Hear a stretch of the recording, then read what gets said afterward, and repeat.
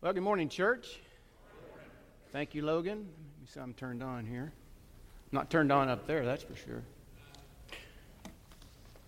Let me start this morning with a chicken and egg type question I've been pondering this week. So, am I speaking this morning because many are gone?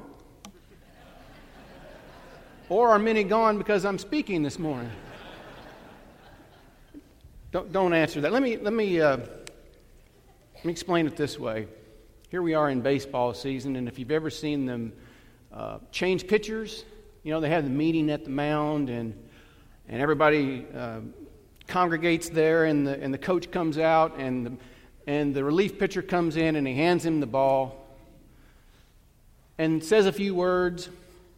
Now, if it's 5-4, bases are loaded, he's probably going to say, now, remember this guy, he hits well to the opposite field, so pitch him on the inside of the plate. But if you're behind by 10 runs, he's probably going to hand you the ball and say, don't embarrass us. That's me this morning. Because you see, Chris is still on vacation. Rick is in Nebraska. And Cade's leaving in the morning for Thailand, so I'm out of the bullpen this morning. So have you seen or heard this phrase anywhere lately? No. Is there a phrase that's used has exploded more over the last few years? But what does it mean? You know, it can certainly mean different things to different people, and especially in different generations. By its very definition, it can be fake because it can be legitimately used to truly represent news that is not true, but it can also be used to represent something you simply don't like or you simply don't want to hear. Parents use this, myself included. Your child comes to you and says, you promised to take me to Chuck E. Cheese. No, I didn't. That's fake news. I'm not taking you to Chuck E. Cheese. That's what Mom said. No, not true. Not true. Some of the folks at my office were telling me the other day that if you lick an envelope, that's 5 calories. So if I lick 100 envelopes, I've taken in 500 calories? I don't know. Is that true? I don't know about that. Everything you read on the internet's true, right? So I guess it is. You know, this is where we are today. Fake news, internet hoaxes, the ability to Photoshop. You know, this is not a new concept, though. You remember, well, maybe if you were over the age of 50, maybe. Do you remember the commercial, Is It Live or Is It Memorex? And the singer's voice, I think it was Ella Fitzgerald, her voice shattered the glass. And the question, is it live or is it Memorex? Anybody remember that? Yeah. Or what about all the game shows or the reality shows? Is there really a prize behind door number 1 or is it a zonk? So much today, it's hard to determine what's fake. Is it real? Is it fake? Sandy Berger's going to have to help me on this one. Sandy, is that real or is that fake? Fake? Okay. But you can just take a picture, right? And if you take 2 pictures and put them together and put them on the internet, it's true, right? Except when you have a rocky outcropping from Thailand and a castle from Germany and you put them together on the internet and make it look real.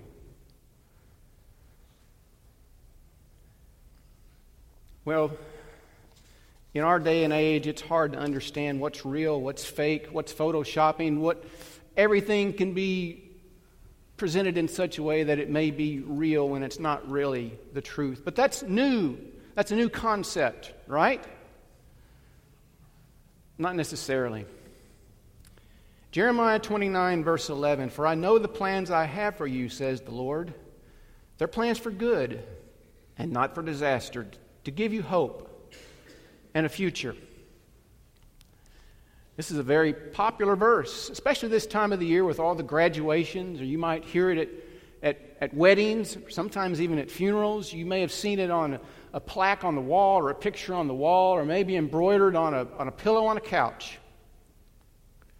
But this popular, oft-quoted verse actually originated in the midst of fake news. And that's why this verse has to be understood in the context in which it was delivered. Many often approach this verse, Jeremiah 29, verse 11, as a security blanket. God has a plan for me, and that's good. So clearly this difficulty that I'm going through, this issue I'm going through will end soon, and my flourishing will begin. That's not what God was promising to the Israelites, and that's not what God promises to us. And the key to understanding this verse in its context is understanding that Jeremiah is telling Israel and anyone who else will read his words that we will not necessarily escape our situation, but that we should learn to thrive in the midst of it. Here's a fact. You and I and everybody else who walks the face of this earth will experience misfortune and change. Pretending otherwise is not healthy or realistic.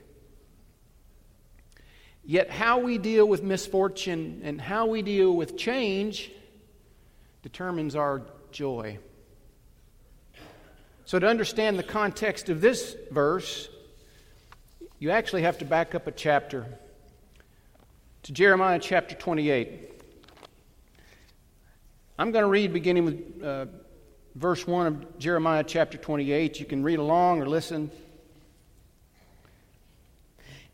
In the 5th month of that same year, the 4th year, early in the reign of Zedekiah, king of Judah, the prophet Hananiah, son of Azur, came from Gibeon and said to me in the house of the Lord, in the presence of the priests and all the people, "This is what the Lord Almighty, the God of Israel, says.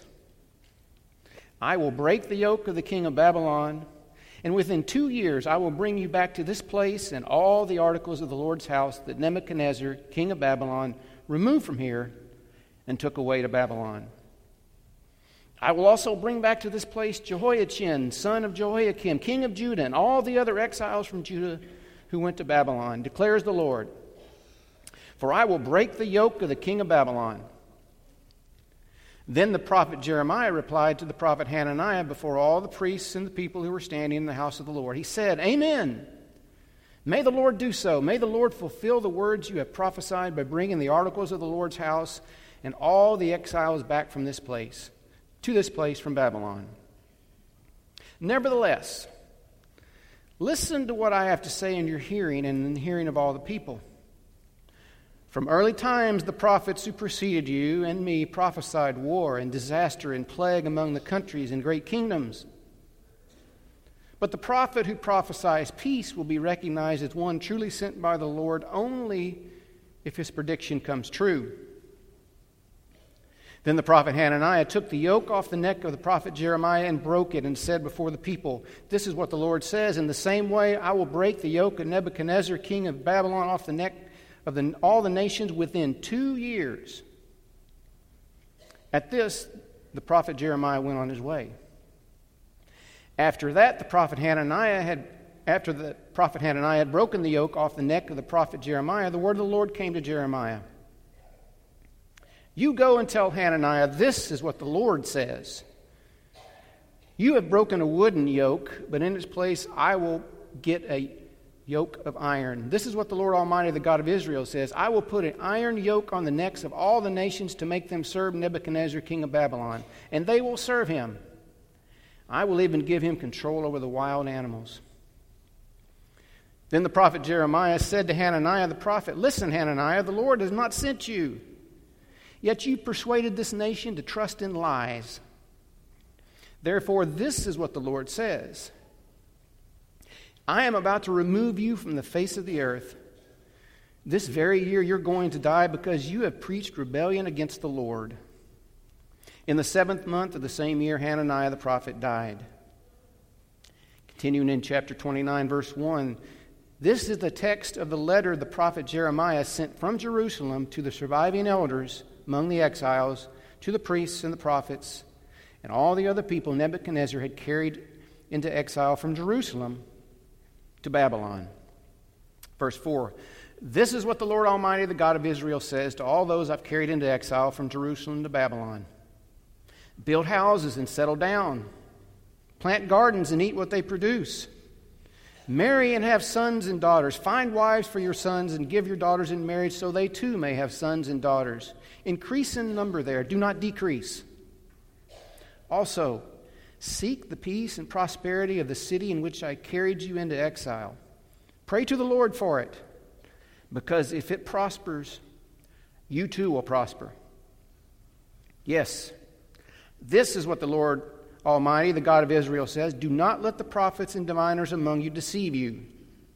Do not listen to the dreams you encourage them to have. They're prophesying lies to you in my name. I have not sent them, declares the Lord. This is what the Lord says. When 70 years are completed for Babylon, I will come to you and I will fulfill my good promise to bring you back to this place. For I know the plans I have for you, declares the Lord, plans to prosper you and not to harm you, plans to give you hope and a future. Then you will call on me and come to pray to me, and I will listen to you. You will seek me and find me, and when you seek me and find me, you will find me with all your heart. So here's the context. The Israelites were in exile. Exile as a punishment from God because of their disobedience. They had disobeyed God in so many ways, every possible way. They traded him for evil gods. They even preferred to worship demons rather than to bow to the one that Jeremiah described as the true God, the living God, the eternal King. And as a direct result of their disobedience, God carried them away into exile in Babylon. In the midst of all that, we meet Hananiah, a prophet. And in chapter 28, he prophesied peace for Israel, saying they would be returning to Jerusalem soon. Within 2 years, God would take them back, take them home. His message, all will be well. This will be short-lived. Don't worry about it. It's about over. The problem was he wasn't telling the truth.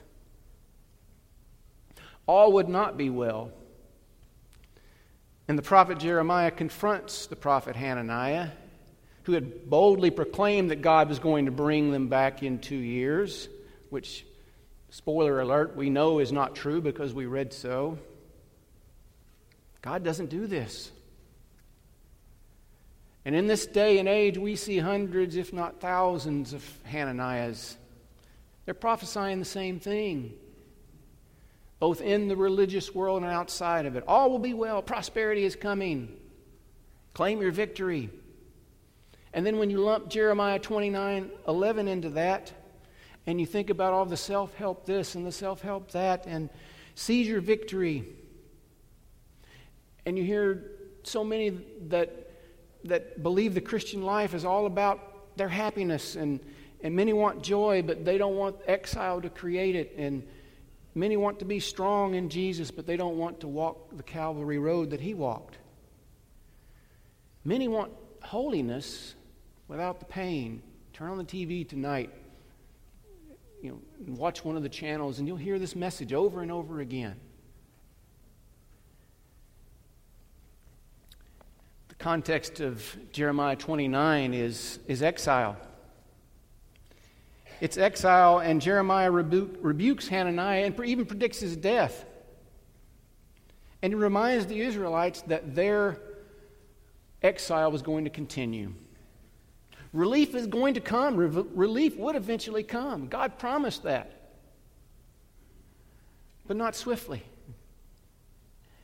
And he encouraged them to marry and to bury and to plant vineyards and to seek prosperity. Seek the prosperity in their current place. Jeremiah calls out Hananiah's lie. And then he states the promise that we read in chapter 29, verse 11. God does have a plan, a good plan. A good plan for the Israelites, a good plan for us. It's a plan that has a hope and a future. A hope and a future and a place where we will flourish. And all sounds great. Sounds good, doesn't it? But this is not what the Israelites wanted to hear. They wanted to be told they were coming home soon, right now. They wanted to be told their suffering was going to end soon, right now. But instead, God's plan was for them to remain right where they were and to help prosper the very nation who had enslaved them. And then came the biggest blow of all to them.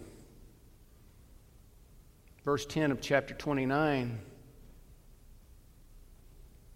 God says He would fulfill this after 70 years are completed in Babylon. This meant that none of the current generation of Israelites were going home. None of them who heard these words would ever go home again. Hananiah says, yes, you are. But Hananiah is dead. And Jeremiah says, God says, I'm bringing you home, but in 70 years. None of the current generation would return. And that had to be crushing to hear. And did you notice in Jeremiah 29:11, God says, I have plans for you. He doesn't say, okay, tell me what your plans are and I'll make sure they happen.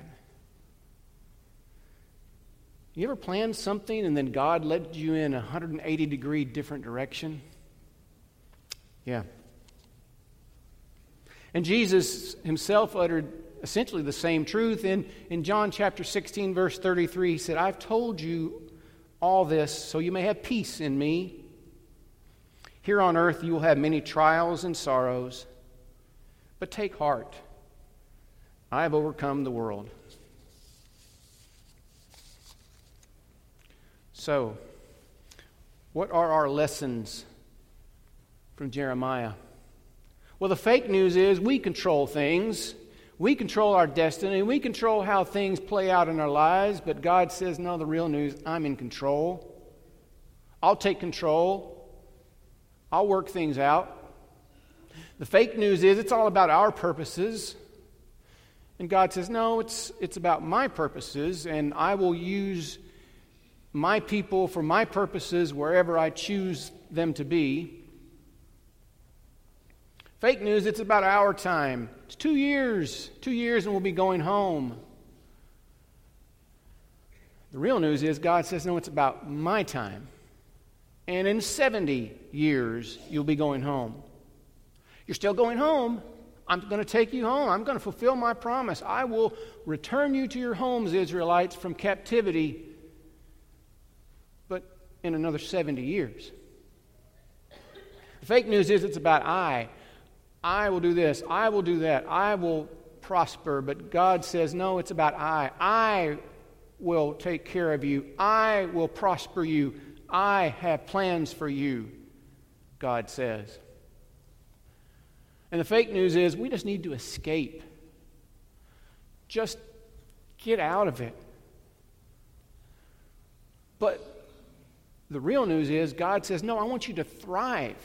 Not be happy, not understand that it's painful and difficult, but when you understand, God says, that I'm in control, and I will take care of you, and I will bring you home, and I will bless you, and I have plans for you, you can thrive in your situation. It's not going to be easy, and God never promised that, but He says, prosper in the city in which you're in exile, because it will prosper you as well. But eventually I will bring you home. Yes, we look for a better kingdom. We're all exiles and aliens here on this earth that's been corrupted by sin. But God doesn't call us to escapism. He calls us to resilience. Resilience in the midst of our trials and difficulties. And He gives us hope that this life is not all there is. Our suffering here means something to Him. And it helps us long for a better kingdom, a better place, a better life. Of course, God knows the plans He has for us. And He'll ultimately deliver. He will give us a glorious future. And as we walk out of here today and as we live our lives on this crazy earth, let's remember that many times the best growth comes through persevering through trials and difficulties, not escaping them entirely. And when we learn perseverance, we find surprising joy. Here's the rest of that quote from Jeremiah. "For I know the plans I have for you, says the Lord. They're plans for good and not for disaster, to give you hope in a future. In those days when you pray, I will listen. If you look for me wholeheartedly, you will find me." Those words make sense when they're viewed in context, don't they? So what hard thing are you going through or have you gone through? You know, we want God to fix our lives. We want God to fix the world, but God didn't break it. But in the midst of our suffering, may we cling to the words from Jeremiah 29. But cling to them for the right reason. Not the reason that Hananiah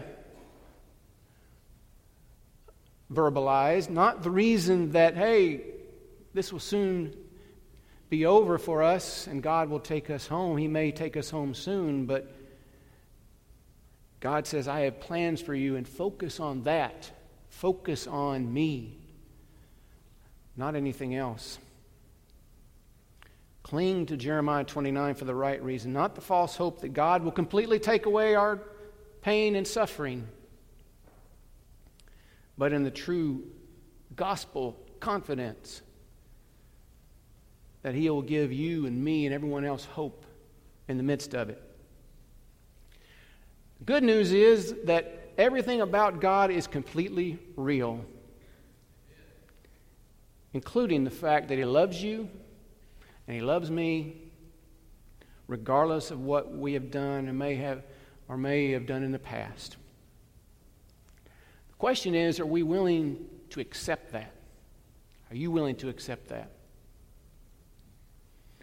This morning, if you need our help, if you need our assistance, if you need to begin your walk in Christ by being baptized, we can help you. Or if you need prayers, or if you have something that you need us to know that God has blessed you with, let us know. There'll be elders down front. There'll be elders in room 100. Let's stand and sing.